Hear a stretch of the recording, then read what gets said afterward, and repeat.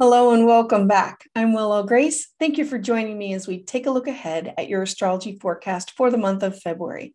Now, before we start talking about astrology, if you're interested in working with me, you can visit my webpage to schedule a tarot and astrology consultation. You can also learn and participate by signing up for one of my classes, workshops, or free webinars.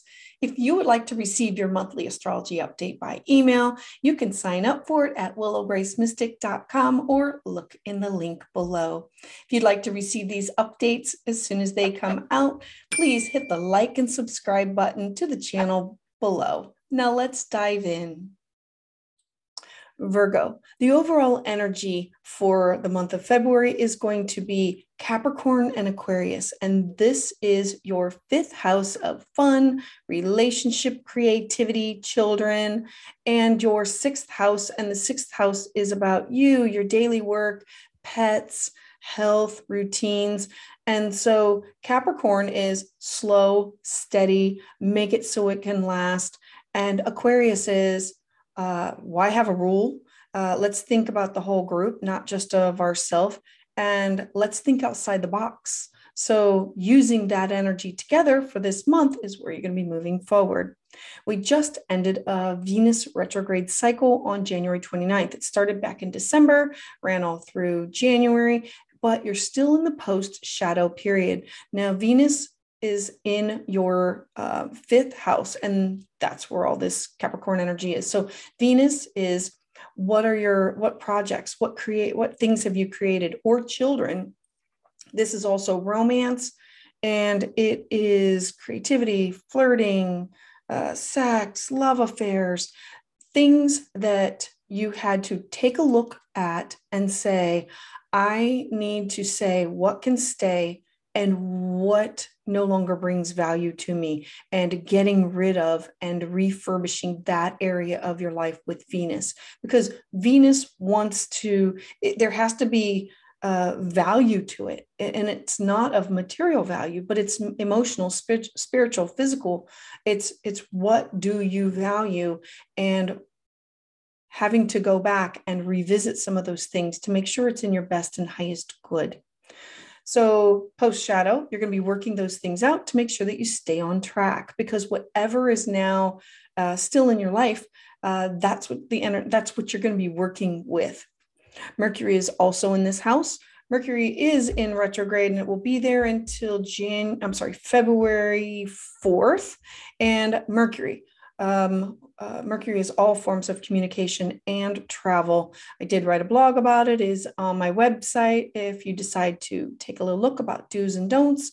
But Mercury is forms of communication, and it's travel. And there were and still are things that you were creating, your children, lovers. Is there miscommunication? Was there mix up of signals? Travel. That means our phone, our email, our text, all those forms are still up in the air and being messed with a little bit with Mercury. And so there's going to be a shadow period afterwards where you're going to have to fix and work out any of the bugs of that new moon that you had started before with this Mercury energy of working through your travel, and your Mercury just wants to better. It just wants to better, but it says, hey, where's your focus? And are you focused on the right thing? And did you look deep at it, or did you just skim over it? Mercury does not want skimming. The reason for a retrograde is to stop, slow down, and go back over the material. So next, there's going to be an Aquarius new moon. Not just an Aquarius new moon, there's also the sun. So let's talk about the sun. The sun is in the sign of Aquarius, and it's in your sixth house. And the sixth house for you is your daily routines, your work, your pets, your health. And the sun is illuminating. Are you finding a balance for all of these things in your life? Are you making time? If not, there will be shock and surprise about giving you downtime. Shock and surprise, I got sick. Shock and surprise, this happened. Or a forced slow down for it.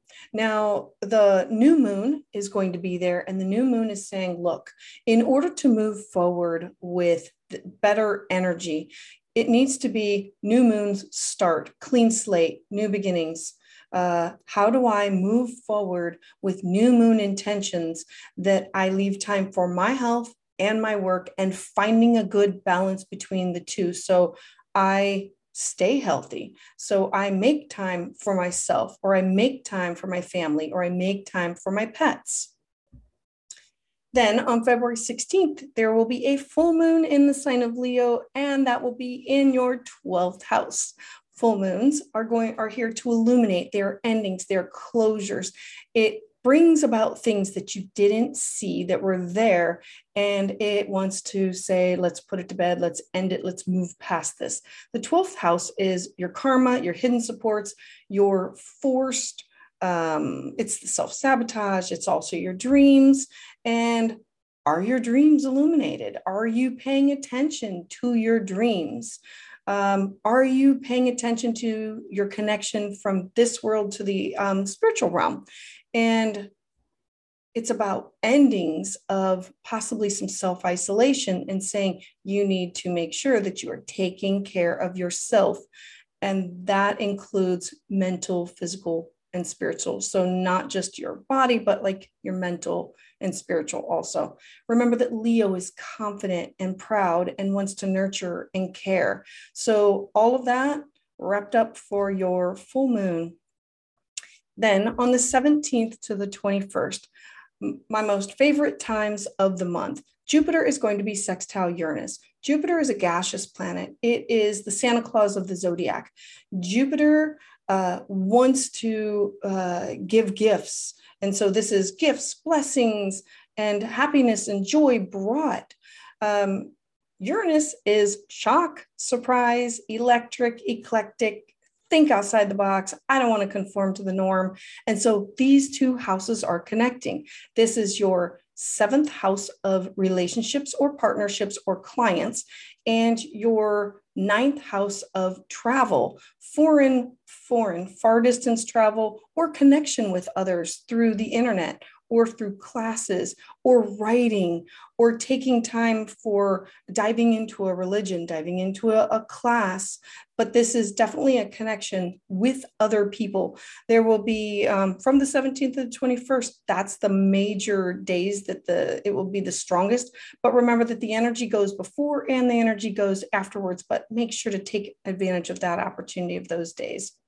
Then on the 18th, the sun enters Pisces. So the sun is now going to enter your house of relationships saying, okay, we brought you these opportunities for blessings. We are illuminating. Remember that the sun is your purpose, your soul, your drive. And it's saying, pay attention to your partner, pay attention to your clients, pay attention to marriages and relationships.